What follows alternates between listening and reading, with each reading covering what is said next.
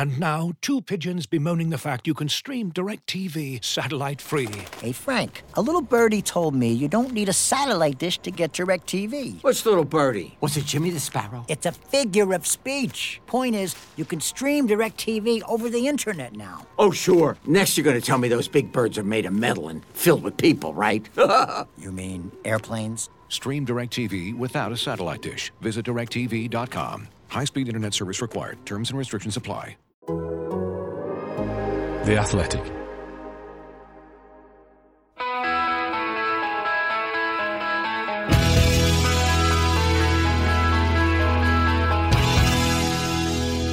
This is Talk of the Devils, the Manchester United podcast brought to you by The Athletic. I'm Ian Irving, and with us today are the usual culprits, Laurie Whitwell and Andy Mitten. There's a few tired faces around though, because we're recording this bright and early on Tuesday morning after Manchester United made their way gloriously into the fourth round of the FA Cup with a, well, less than convincing win over Aston Villa in the end, wasn't it? Andy, was that any different to Wolves apart from the scoreline? A little bit. I was alarmed, but slightly less alarmed than against Wolves. I think Wolves had more chances than Aston Villa did. I think Villa maybe had some better players. I think McGinn stuck out for me more than any Wolves player. But I just remember thinking in the second half, did I really think at one time that going to games at Old Trafford was boring because it was so predictable, because United just used to beat everybody? And you go and teams like Villa and Everton just beat them 2-0 all the time, and it became boring. And this sounds awful saying this now, but it is the truth. I can remember United winning the league and coming out against West Ham in 2007, and United had not won that game, and just thinking, it's gone a bit boring, hasn't it? And you're winning the league and just thinking how spoiled. I just think it's human nature. I'm sure there are some City fans now who go to matches thinking we're just gonna win all the time. So it is human nature, but it is a real shock to the system. And I first felt it when Fergie just left and Southampton came. My gosh, Southampton is a better team here. What's going on? And we're seeing it all the time now. Wolves were a better team. Aston Villa for large chunks of the game were a better team. If we're going to try and be positive, United are through to the fourth round. Glorious, you said. I mean, that's an optimistic use of that word. You could probably sense my tone at that point. Definite. Yeah. and a clean sheet. And Scott McTominay scored a good goal, and it was a good first 8 minutes, but it was a good first 9 minutes in Rome. United didn't win that one. United won this one. Villa will feel very hard done to, I feel. I don't know what you feel, Laurie. Yeah, agree, Andy. I think United actually... it's very similar to the Wolves game, and just thinking back to what you were saying about back in the day, certainly there were matches where Charlton 2-0 at home, and you'd be like, it's a bit tedious this. You just pray for that now, because again there was that element of chaos, wasn't there, where I think Ralf Rangnick has tried to, he came in with the word control, didn't he? Was his first thing, and ideally that's what all managers would like, to have a team that can go out there and just assert themselves and be measured in what they do. I think he's realised that actually with this group of players, control is a sort of a distant oasis, and really, the 4-2-3, the return to that Solskjaer obviously had throughout his career at United, that basically is the best system, I think, for this group of players right now. And actually, attacking wise, probably better than any other match that Ralf Rangnick has overseen so far. I know that's not saying much, because they've scored one goal in each of the games that they have scored in. But actually, there was a few nice moves. It's quite quick on the attack in those situations. And on the flip side, Villa, when they attacked, it was much more considered. They had the neat little triangles in midfield. They had advantage in terms of new numbers in midfield, because Bruno was obviously pushing on into the number 10. And they seemed the team that was more with it, more cohesive, and I guess United just got really lucky in not conceding. Somehow it's a clean sheet. I mean, before the game, Ralf Rangnick was consulting his piece of paper to say, how improved the defence was under him compared to Solskjaer, which is fair enough, and actually those numbers have even got better, but only by the grace of God. The last United manager I remember bringing up a piece of paper was Louis van Gaal when he was sort of fighting accusations of long ball tactics from Manchester United, when Manchester United had a few games where they'd played quite a few long balls, and somehow he managed to argue the opposite with a piece of paper in his hand and a fist on the desk. Most importantly, Andy, from last night, what did your mum make of it? Because I believe she was able to watch Manchester United in full.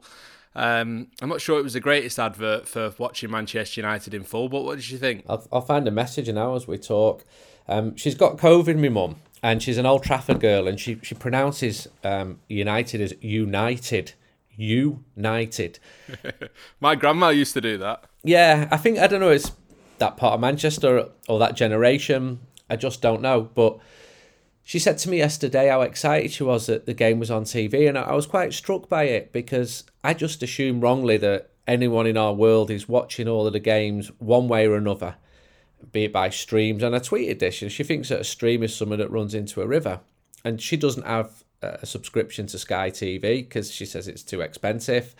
And when you look at it, you think, well, I think Sky have got like 10 million subscribers and there's 70 million people living in the UK. And when a game is on terrestrial television, which is extremely rare, it doesn't allow an awful lot of people to watch that match, like my mum. And I just like the innocence and optimism of it because there's not a lot of that around among Manchester United fans at the moment. And she sent me a message at the end saying, result, ! That man, Scott McTominay, who I think she means is McTominay, is ace at heart. So, nice. Job done. Well done, Scott. I honestly don't think she will have been analysing like Villa's tactics. I just think if United win, that is good enough for her. Is she a fan of 4-2-3-1 against the 4-2-2-2 that's been used in recent weeks? She doesn't profess to know anything, and yet she'll make the most prophetic statements about like, he don't look happy, I think he's moving, and like the next day Fergie will resign. And like she just gets things. She's very good at like getting a barometer of stuff. And she grew up very close to the ground, and she likes football. She doesn't really go to games. She's not really interested in going to the matches, and she's not a kid anymore. But she married into a big football family, so everyone in my family basically plays football. So she had no choice. But I'm glad that she still has that enthusiasm for it. And when I put that tweet out, a lot of people got in touch and said my parents were the same. Not everyone has these subscriptions and watches games on streams. They rely on maybe match of the day for highlights and the occasional joy of a live game on terrestrial television. Yeah, my dad was there last night in his seat. I was working and my mum texted me, nothing about the game, just asking if I'd seen Prince William. I don't think Prince William was there, so why my mum thought I'd see him, I've no idea, but that's mums for you, brilliant, isn't it? Brilliant that they see it in a totally different way. No, there's no right or wrong way of doing this. My dad always preferred to play rather than watch. And I'd say, do you want a ticket to the game?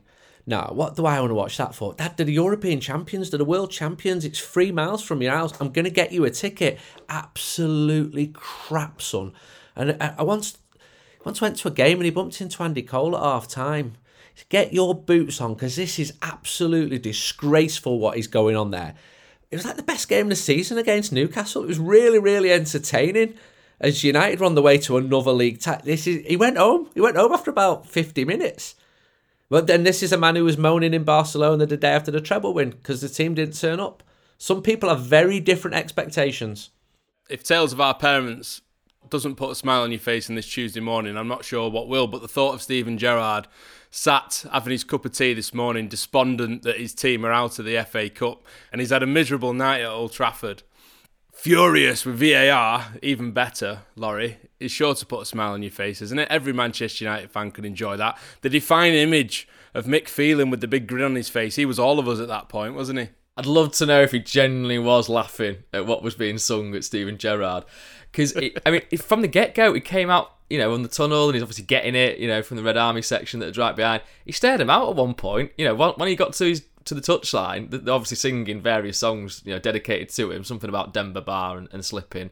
And he turned and just sort of stared them out. I was thinking, fair play, you bring it on, I suppose. But obviously at the end, United had the last laugh because they're through in the FA Cup. And I know it might seem like a kind of a token tournament now. But United really no, not for United this year. Definitely not. That's what I mean. It's like it's their best chance of silverware, isn't it? And United fans now, they can't dismiss opportunities to win silverware because it's been 2017 since the last one. I think once in 17 years United have won the FA Cup, which is crazy. When when I was growing up, when we were kids, they were in the final every other year, weren't they?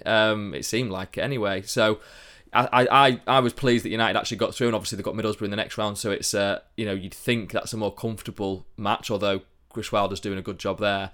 But no, the Gerrard element was certainly a kind of a lightning rod for things. The Villa fans were obviously aghast at the VAR decision. I mean, it kind of did bring it home again, being in the stadium, that actually the whole delay is ridiculous, isn't it? The fact that they haven't got a kind of explanation as to what's going on, and we could see it on our screens in the press box. The kind of the fast forward and the rewind and the slow mo onto that. The flick from Ollie Watkins to Danny Ings, and has he touched it? Just go back. The offside from Jacob Ramsey was obvious. He's blocked Cavani. It's a foul, and he was offside in the first place. Straightforward decision. It shouldn't have taken 3 minutes. No, and in the end, they got the correct decision, didn't they? One way or another. That's my take, and I'm sticking to it. Laurie, you've written about the match last night, the formation tweaks. Obviously, it's up on The Athletic at the minute if everyone wants to go and have a look at that. But can you just bring us some highlights from it? Yeah, it touches a little bit on the fact that Rangnick and Chris Armas, I think, felt that they'd got a good 4 days of training in, and sort of one of the aspects around the Newcastle game, when that was perhaps the nadir for that system that Ralph Rangnick tried to bring in, was this idea that were the players being given enough instruction on the ball, so it's kind of a great principle, the gegenpressing, to kind of attack the ball in waves, high up once you've lost it, within the 8 seconds, win it back, but actually then what to do with it once you're on the ball. And that was kind of what they, I think, wanted to get across to players in this week of training, kind of simplify things a little bit, the triggers in terms of when to press, a bit more obvious and kind of straightforward, and then drilling into them where they wanted players to move and the kind of setups that they wanted to try and generate. And to be fair, you could see that really. I mean, Scott McTominay in the first 15 minutes did sort of 3 passes out to the left wing to Rashford. The diagonal balls was basically what Rangnick was trying to get quite frequently, because obviously Villa are close in the centre with the 3 midfielders that they've got, and even Buendia was dropping back, so they had an overload there. So his idea was actually just get it wide, in kind of one fell swoop, and that kind of worked, to be fair. So that's what I kind of mean about sort of getting a bit closer to what you might like to see from United, and actually it's the quality and decision making in the final third that really ultimately let them down. And perhaps if you get a cushion, if you get 2-0 up, it becomes a different game, doesn't it? And I'm not saying they could sit back in that moment. I don't think United have got the abilities to ever really sit back, but actually they would have been perhaps a bit more comfortable. But overall, I thought there was glimpses of good stuff. And perhaps just one final, if I can, Rafael Varane, I thought he was really good. I thought you could see that in those moments where United were creaking a little bit, his quality sort of shone through. So hopefully he can stay fit for a good while yet now. Yeah, I want to talk about Marcus Rashford, definitely. I think all 3 of us do. But before we do that, Andy, can we just have a mention to Diogo Dalot as well? I think he had 8 stitches in his ankle. There was claret everywhere at one point. It looked like he was wearing red socks, or a red sock, because it was only one leg that was bleeding. But he came through it and he completed the 90 minutes. Good on you, lad. That's exactly I mean, it's a bit sort of cavemanish a little bit, but that's exactly the sort of thing we want to see, isn't it? Yeah, and I thought he got better in the second half than in the first half. He did, yeah. And it was good. We're picking out all these positives, which is quite good given how alarming it was when we actually watched the game. But Laurie's right. Alanga did a good cameo. Donny did. Jesse did. I mean, they only came on after 85 minutes, I think. But Varane looks really calm. I needed to, because Victor had a horrible touch in the first half, which nearly set up Ollie Watkins. Yeah, I think it's fair to raise the point of the lot. I think that the formation, these players are much more comfortable with it. You touched on Rashford. In the first few minutes, I thought that Rashford was actually better, having the advantage of having that space on the left-hand side. I think that's where he's at his best. But then Villa just started cutting through Manchester United, and that become more of a problem. But Dalot has worked his way into contention from someone who I didn't think had a long-term future at the club, someone who'd been allowed to go out on loan. And that's a combination of a couple of things. It's Aaron Wan-Bissaka regressing in some areas. It's Manchester United not getting Kieran Trippier, and it's him taking his chances when he's got them. So good luck to him. Jose Mourinho always said of him, he will be the Gary Neville of this club. So I'm sure he's lining up TV gigs right now for a future beyond football. Yeah, he's just purchased a hotel in the surrounding areas of Old Trafford as well. Okay, let's do it then. Let's talk about Marcus Rashford. It seemed to be the talking point almost of post-match last night, certainly in the WhatsApp groups and on social media and even around the stadium being there as well. Laurie, what's wrong with Marcus Rashford? I don't know. I wish I knew and could say this is exactly what's going on and this is why perhaps it looks like he's, perhaps low on confidence, I guess. I think perhaps the two main points are that he didn't follow in those chances where Cavani has the shot and he's on his heels and the ball sort of bouncing a bit loose and McGinn's got a bit of time to clear it in the first half, and then in the second half Greenwood's had the shot and Martinez spills it again and fumbles around with it, and that was the moment in the stadium where fans were like, what's going on here? Run for it. It got a little bit edgy at that point actually, where it sort of wasn't clear. And from our angle, it looked like it was odd that he hadn't chased it in. It kind of goes to the heart, perhaps, of not just Marcus Rashford, but a lot of players not quite sure what their teammate's going to do in certain moments. Certainly, Mason Greenwood shoots on sight, more frequently perhaps than all his teammates would like. But then again, that's where a lot of his goals have come from. He's obviously not quite hitting the back of the net at the moment, so therefore it's, well, okay, is that the right decision? And I wonder if Marcus kind of pulled back, didn't he, and was perhaps looking for the cutback, and when that didn't come, he perhaps got disheartened, and that's sort of just something you've got to get over, really, I guess. You've just got to be thinking all the time, well, okay, I haven't been found this time, but I'm going to get the next one. So I wonder if it's just something like that. I mean, listen, the atmosphere at Old Trafford, we've heard different reports of what Carrington rather is something that I think can be questioned. If you've got a sort of a bloated squad with players who want to leave, is that the best atmosphere to be sort of trying to strive your best at? I suppose perhaps you look at the way that Paul Pogba got that left flank position for a while, even though he had previously said he wanted out. Whether that was a factor in Marcus Rashford looking at the situation and going, should I not be given that platform to shine? Because for certainly, you look at 2019-20, he carried Manchester United until he had his back injury, which he played through pain to do so. And then even last season he was brilliant. Him and Bruno Fernandes were the two that were holding it together really for Solskjaer. He was pretty good this season, I thought, when he first came into the side. I mean, he's not scored for 12 matches now. The last time he scored was Tottenham away, and at that point he'd scored 3 and 4. It was his first 4 appearances back after his injury, and we were all saying he needed that break, he needed that rest. He'd played a lot of football. And we thought that this was going to be the platform for him, Laurie, didn't we, really? But it's just not worked out that way. Shearer summed it up last night. Everything looks a chore for him at the minute, for whatever reason. The goals that he scored when he first came back were quintessential Marcus Rashford goals, weren't they? Certainly that Leicester one sticks out, long ball from Lindelof, and we've seen that relationship before against Granada, against Sheffield United, coming through, clinical first time finish, basically, a quick finish. And I suppose getting into those kind of moments is what you'd quite like Marcus Rashford to do. There was, when he went over to the right, you could see it happening. I watched it back, and certainly in the stadium, I didn't get the sense that he had the hump or anything like that. Because there was a moment where he got barged by Douglas Luiz, and that for me should have been a foul. It wasn't given, and a split second later he's flying into a challenge on Ezri Konsa, and he actually wins the ball. It looked like it was a pretty dangerous one, but actually Konsa gets up, no problem, and it goes out for a throw in.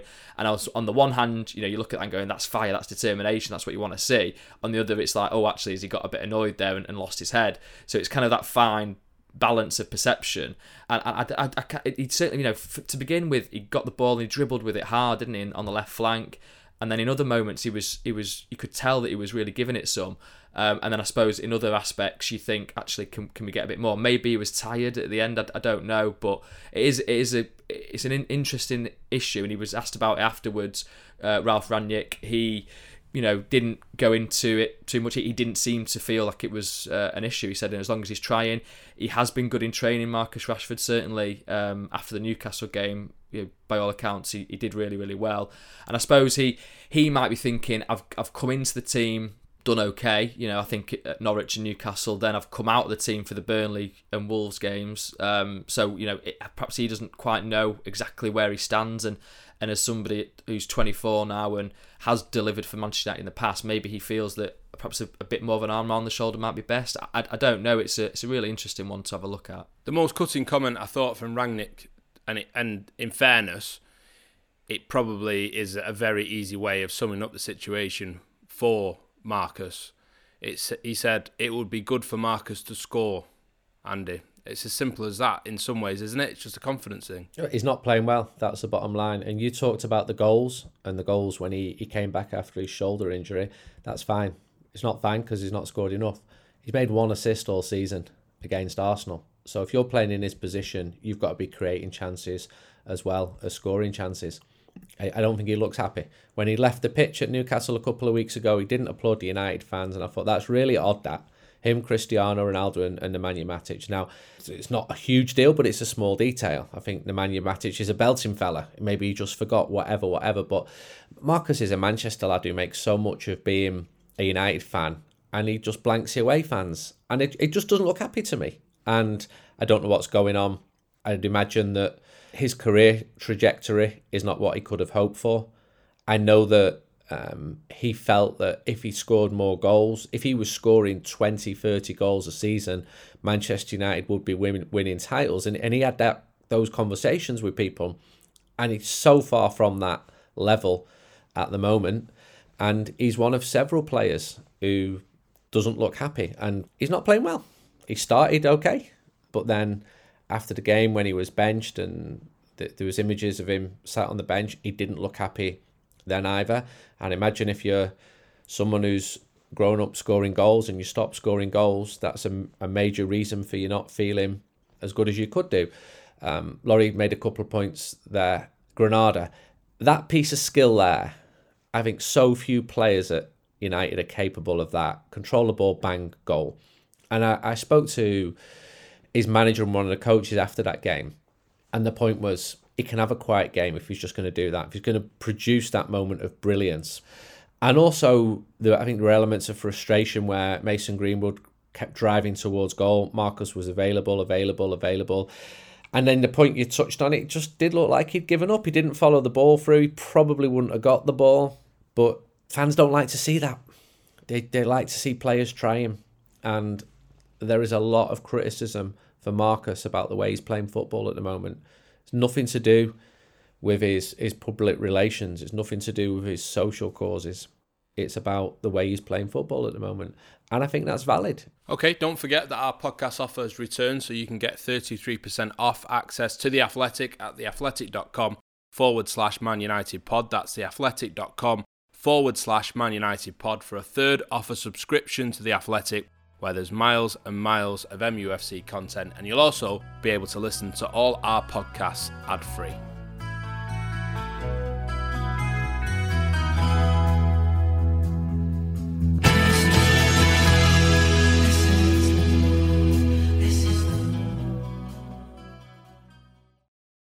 Looking for an assist with your credit card, but can't get a hold of anyone? Luckily, with 24/7 US-based live customer service from Discover, everyone has the option to talk to a real person anytime, day or night.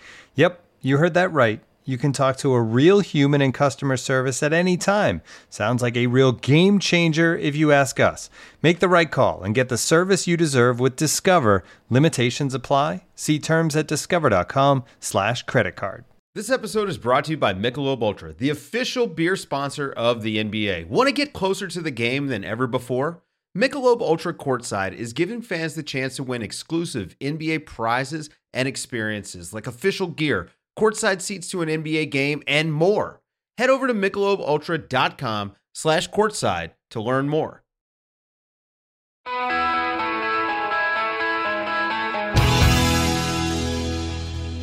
Okay, well, we've tried our best to put a smile on people's faces, or at least sort of find the positives from Manchester United's FA Cup third round tie last night. But if that's not worked, and we have tried several times, so it should have worked, but if it hasn't, this will.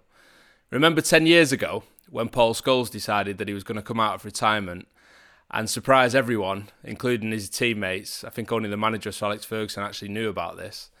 He's going to come out of retirement and appear for Manchester United in a Manchester derby at the Etihad Stadium as a complete shock to the world of football. Here he is talking a little bit about it to BT Sport a couple of years ago. He wanted me originally to come back and coach the reserve team with Warren Joyce, under 23s I think they call it now. Started helping Joyce, he started training with him. More than often than that, I was training every day with the likes of Pogba, Lingard, Lionel Coates, all these type of players who were a really good side, and I was loving training. I was getting as fit as anybody knows. Joyce's training, he's like a sergeant major. He has the fittest team at the football club without a shadow of a doubt. And I was fit, I felt great. It got to December time. The team was struggling a little bit. They had a load of injuries. No central midfield players really. I think they ended up playing Phil Jones and Fabio De Silva in centre midfield in a game, I think it was against Blackburn at Old Trafford. And they really struggled. I think, funnily enough, that was the end of Pogba that night, because he thought he should have been playing in centre midfield that night instead of them two. Whereas it happens, he was playing in the reserve team, wasn't doing well enough in the reserve team to warrant that. So I went to Joyce and I just said, look, I'm thinking of coming back. I think I spoke to Gary Neville, spoke to Phil Neville. And I was nervous about doing it because I thought, what are they going to say? What if he says no? But I'd made my mind, if he'd have said no, I'd have gone on to play for somebody else. I didn't want to play for another team, obviously. I obviously wanted to play for United, so I went to see Mick, and Mick thought it was a great idea. It's all right, Mick think it was a great idea. Does the manager think it's a great idea? So day after, still nervous, knocked on his door and said, look, I'm thinking of coming back to play. And he said, great, straight away. He said, let me ring David Gill and we'll sort your contract out. Andy, in terms of sort of FA Cup third round memories for Manchester United, I know there's sort of shocks and results and things like that, but in terms of stories, this is as good as it gets, isn't it? Yeah, it was fantastic, partly because of the secrecy of it. So Scholes was in training and he'd retired from playing, and he was doing bits with some of the younger players, and a lot of the United players kept saying to him, you should be playing again, you're brilliant. And he'd just laugh at him and say, I want to spend more time with my family. It just completely killed the conversation. And then the players were on the team bus to that game and saw Paul Scholes on the bus. And even then, they said to him, what are you doing? And he just said, I've just got to watch the match. And they didn't push it. And he was playing. And they only realised when they walked into the dressing room and they saw his shirt hung up there with his name on the back, and they all looked at him, and he sort of went, yeah, I'm playing. And I spoke to a couple of lads who saw that shirt, and they said it gave them such a lift, because they're going to City and Scholes is back, and they know how good he is because they're still training with him every day, and he's still putting the balls through the legs every day. He's still absolutely killing them in training every single day. And what a brilliant bit of kidology from Ferguson and Scholes, the way he did it. Just keeping that impact for a few minutes before the match started, for the players to realise it gave them a huge lift. And it worked. Look at the result. Yeah, they were 3-0 up. It probably explains why they were 3-0 up away at Manchester City that day, given the players said they had a lift. It was weird though, wasn't it? 22 on his back. We'd seen 18, obviously, for so many years. And then it almost looked like, I don't know, it just didn't look right, did it, with 22 on his back. But a brilliant story, Laurie, and he came off the bench and nearly had a hand in helping City come back in the game, which might have spoiled it a little bit. Yeah, I mean, you kind of think back and think, did that really happen the way you sort of remember it? And Andy's obviously, the oracle here, so he knows exactly what happened. And I remember, I think, just being with mates, don't you? And you kind of like settling down to watch the game. You're like, Scholes, what's he doing there? Absolute madness.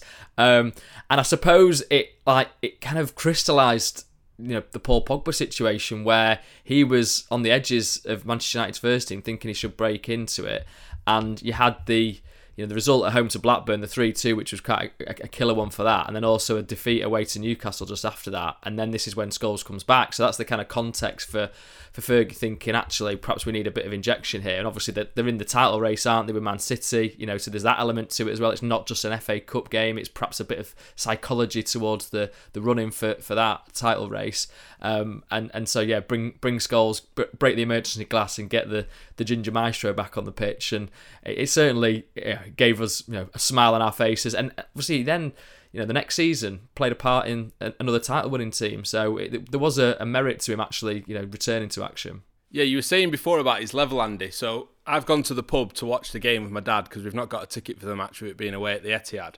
And our friend Lenny, who at the time was my dad's next door but one neighbour, had managed to coax Scholes out of his retirement at that point to play for his vets team, Chaddy Park. Brilliant. And Scholes, the first time he turned up, it was something like they won 16-2, Scholes scored 14 and set up the other two sort of thing. He just absolutely ran the show. He was so much better than everyone else. It was embarrassing. But Lenny had kept managing to get him to come and play week after week. Anyway, before the match, Lenny's telling the story about how good Paul had been and all this sort of stuff. And he said, but it's weird, he didn't reply to my text this week. And Lenny knew him because he'd taught his kids at school. So he was sort of like, I don't know why he's not replied to my text. It's really unusual that he's not replied to my text. It normally always gets back to me, yes or no. He's one of the first to reply. So anyway, we sort of like watching the build-up and all that stuff. The team comes up and you just heard Lenny in the corner go, bloody hell, he's playing for United. And so it transpired about 2 or 3 days later, he texted Lenny and said, yeah, I'm sorry, mate, I couldn't reply because I didn't want to lie to you and say anything other than, I could have just said no, I suppose, but I just, I've been ignoring anything around it because I didn't want to give anything away. That is a brilliant story. It's quite a sort of claim, isn't it, that he didn't play for your team because he was playing for Manchester United at the weekend instead. Is Lenny to thank then for Scholesy being in good fitness? Probably, yeah, kept him sharp, yeah, running rings round vets players in Chadderton. Scholes' son Aaron played for Chadderton in the North West Counties League as well. I like it. Lenny taught him. Taught him at school. Yeah, I like it that he's involved in the community. I like it that normal people who go to the game are mates with him, and I like it that his son goes to matches. He goes to away matches, and there was one player on the bus to the game that day. When Scholes had said he was just watching the game, just went, well, why are you on the team bus and not in the stand? Surely it's much easier for you. This is the worst way for you to go to the game. He just said, Paul just smiled. So that's with his own teammates. Brilliant.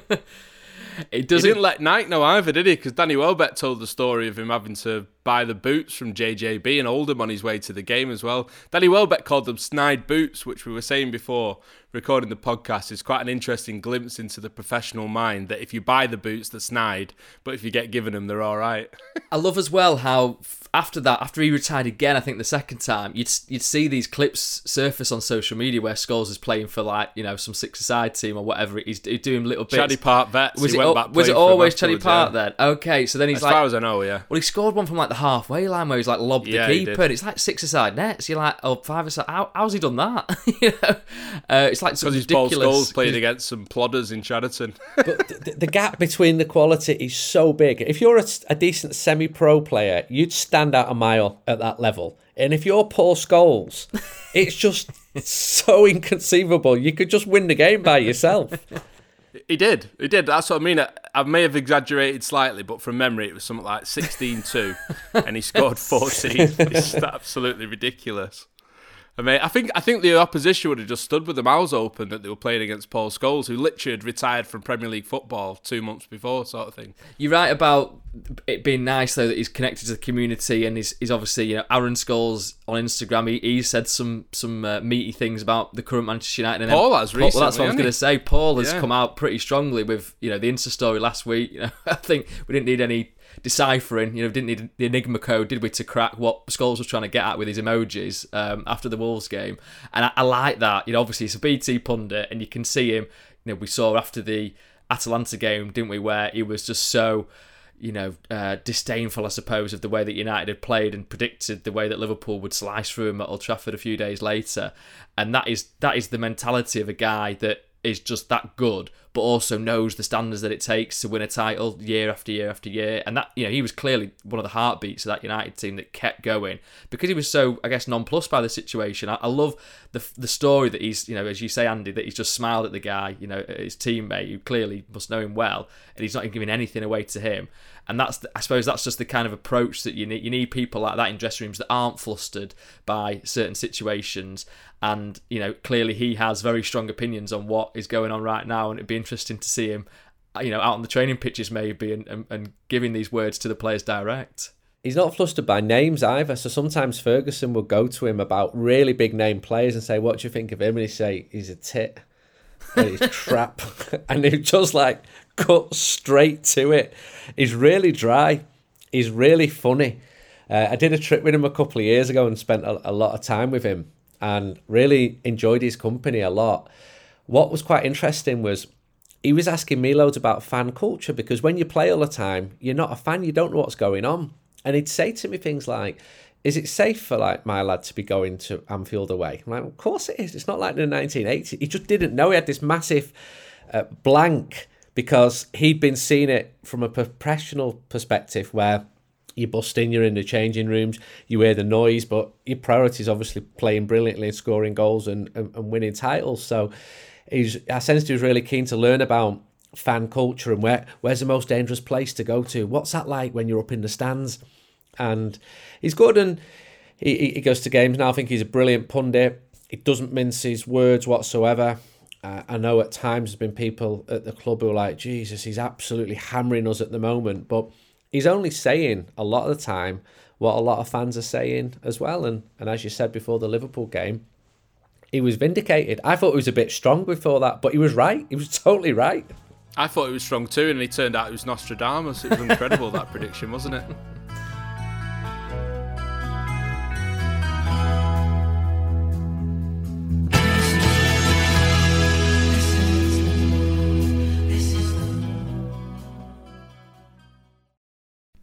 As you've probably heard by now, we've teamed up with BetMGM this season. We'll be using BetMGM lines to make all of our picks, and we'll have special offers for our listeners each week. If you haven't signed up for BetMGM yet, use bonus code The Athletic, and you'll get a 1-year subscription to The Athletic, plus up to a $1,500 first bet offer on your first wager with BetMGM. Here's how it works.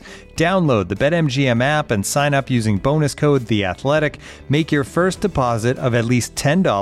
Place your first bet on any game and claim your voucher for a 1-year subscription to The Athletic.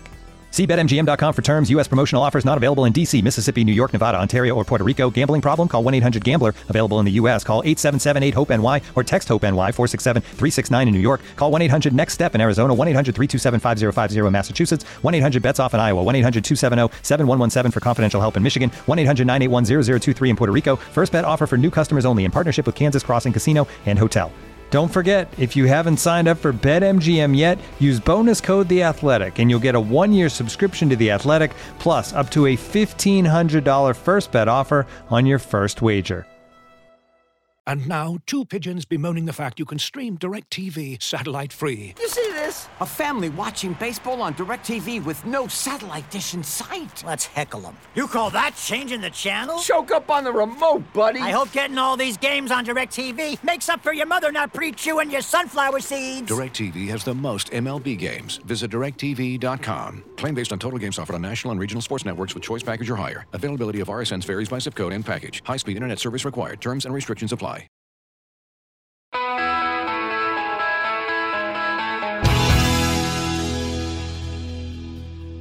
Right, any other business then? There's an interesting article, and I think it's really fascinating actually, Laurie, this, because it's rare that you get the level of access that you had to a man as important as Mike Phelan on the record. It's on The Athletic at the minute if anyone wants to go and have a read, but sort of inside his coaching mind really, isn't it? And of course he's been a big talking point in the last week or so with the stories that he's been the one tasked with trying to bring back the feel-good factor to Manchester United under Ralph Rangnick.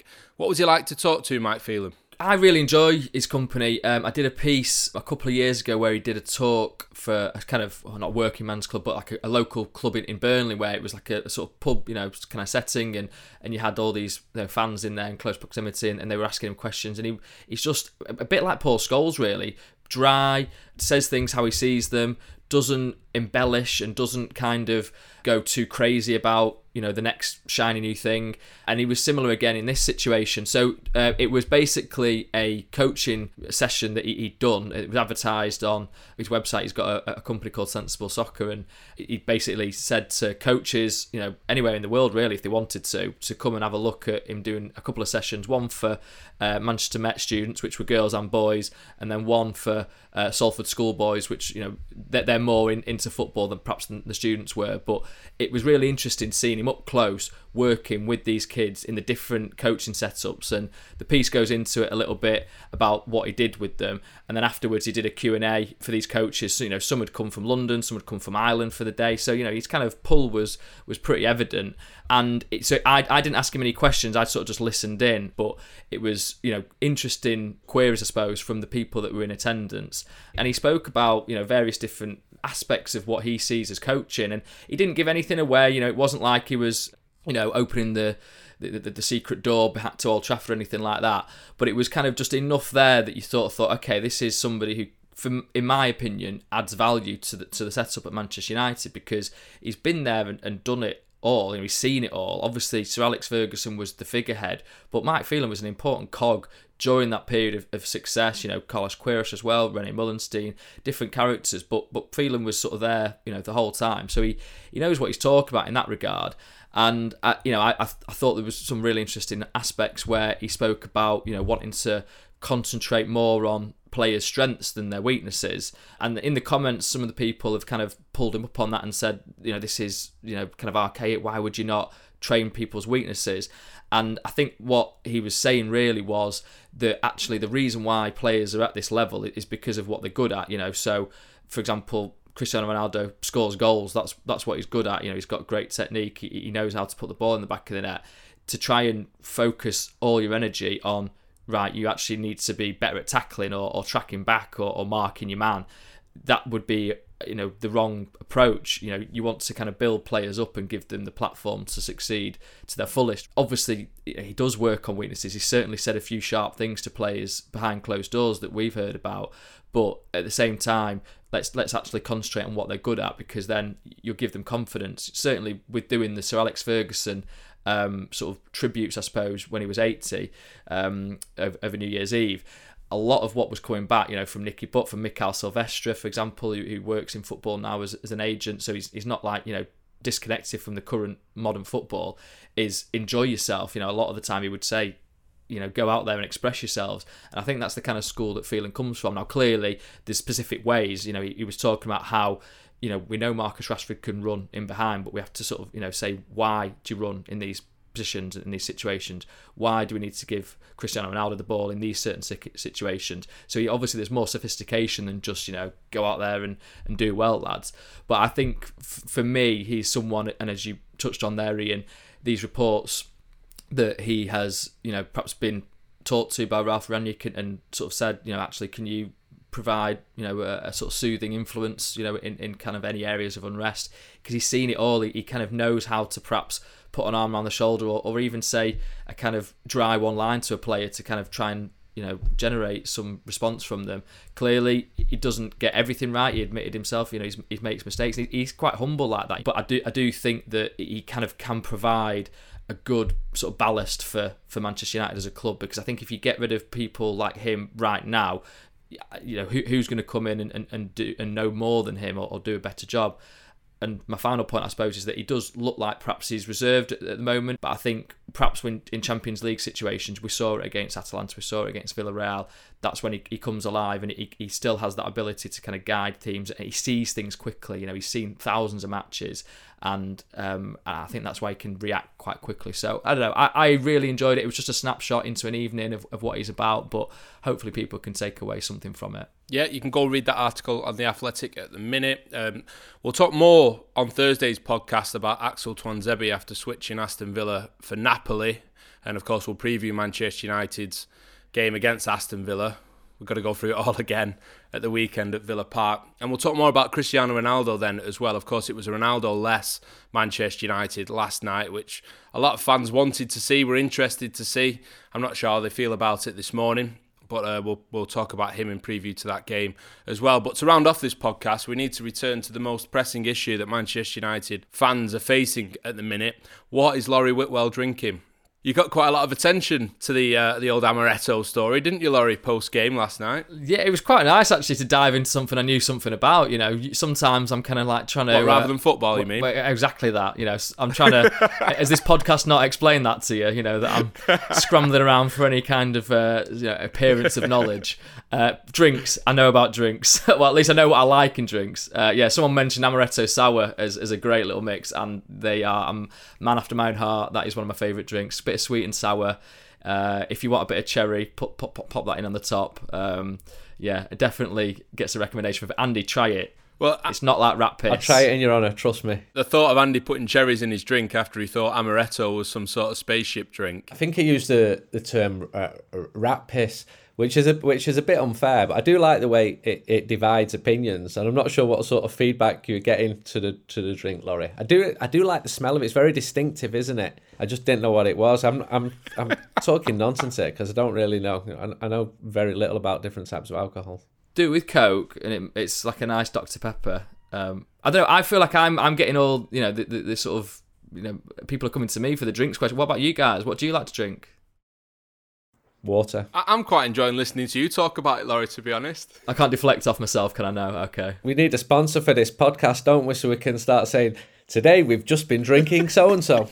Yeah, the end to the last podcast was basically Andy's story about the old journalist saying that Manchester United is great when the car wash is running. So we had the car wash track running, didn't we, for the last sort of 2 or 3 minutes, and then a fantastic glimpse into Laurie's mind and the exact marketing which gets him to purchase drinks as well. Which I've got more I can talk to you about if you want, but I don't know if we should save them for podcasts to come. Yeah, I think so. Yeah, so Mazzo or Amaretto, if you had to choose, was it called Mazzo? It was something like that, wasn't it? I think there was Spezi as well. Yeah, there was different German drinks coming back, for the old Fanta Diet Coke combo, which I did have last night as well, by the way, just to let you know. I'm sure you're all eagerly anticipating that one. I probably would go for the old orange and Coke mix, just because Amaretto's it's a treat, it's a end of a night, take the edge off. To be fair, we probably could have had a few of them this season with the amount of drama that's been going on in Man United matches. What we'll do then is when United get to the Champions League final in St. Petersburg, we'll go out and try loads of different Russian drinks. I know some people who live there. Or, failing that, because it might not happen, given the way the team are playing at the moment, FA Cup final, we'll go down to that London and we'll drink what Cockneys drink and we'll report back to everybody. Perfect. Come for the Manchester United chat, stay for the drinks chat at the end. Absolutely brilliant way to round off the podcast. Right, don't forget, the 33% discount is back. You can get a third off a subscription to The Athletic at theathletic.com/Man United pod. And The Athletic are recording daily transfer shows, bringing you exclusive news and insight on any deals during the January transfer window. The only place you can hear these podcasts is on the Athletic app or by subscribing to The Athletic UK Audio Plus on Apple Podcasts. Start your free trial today. More Villa chat, like we say, on Thursday. More drinks chat maybe as well, I'm sure. But that's it for today. Thank you, Andy. Thank you, Laurie. And thank you to you guys for listening at home as well. We'll see you on the next one. Bye-bye.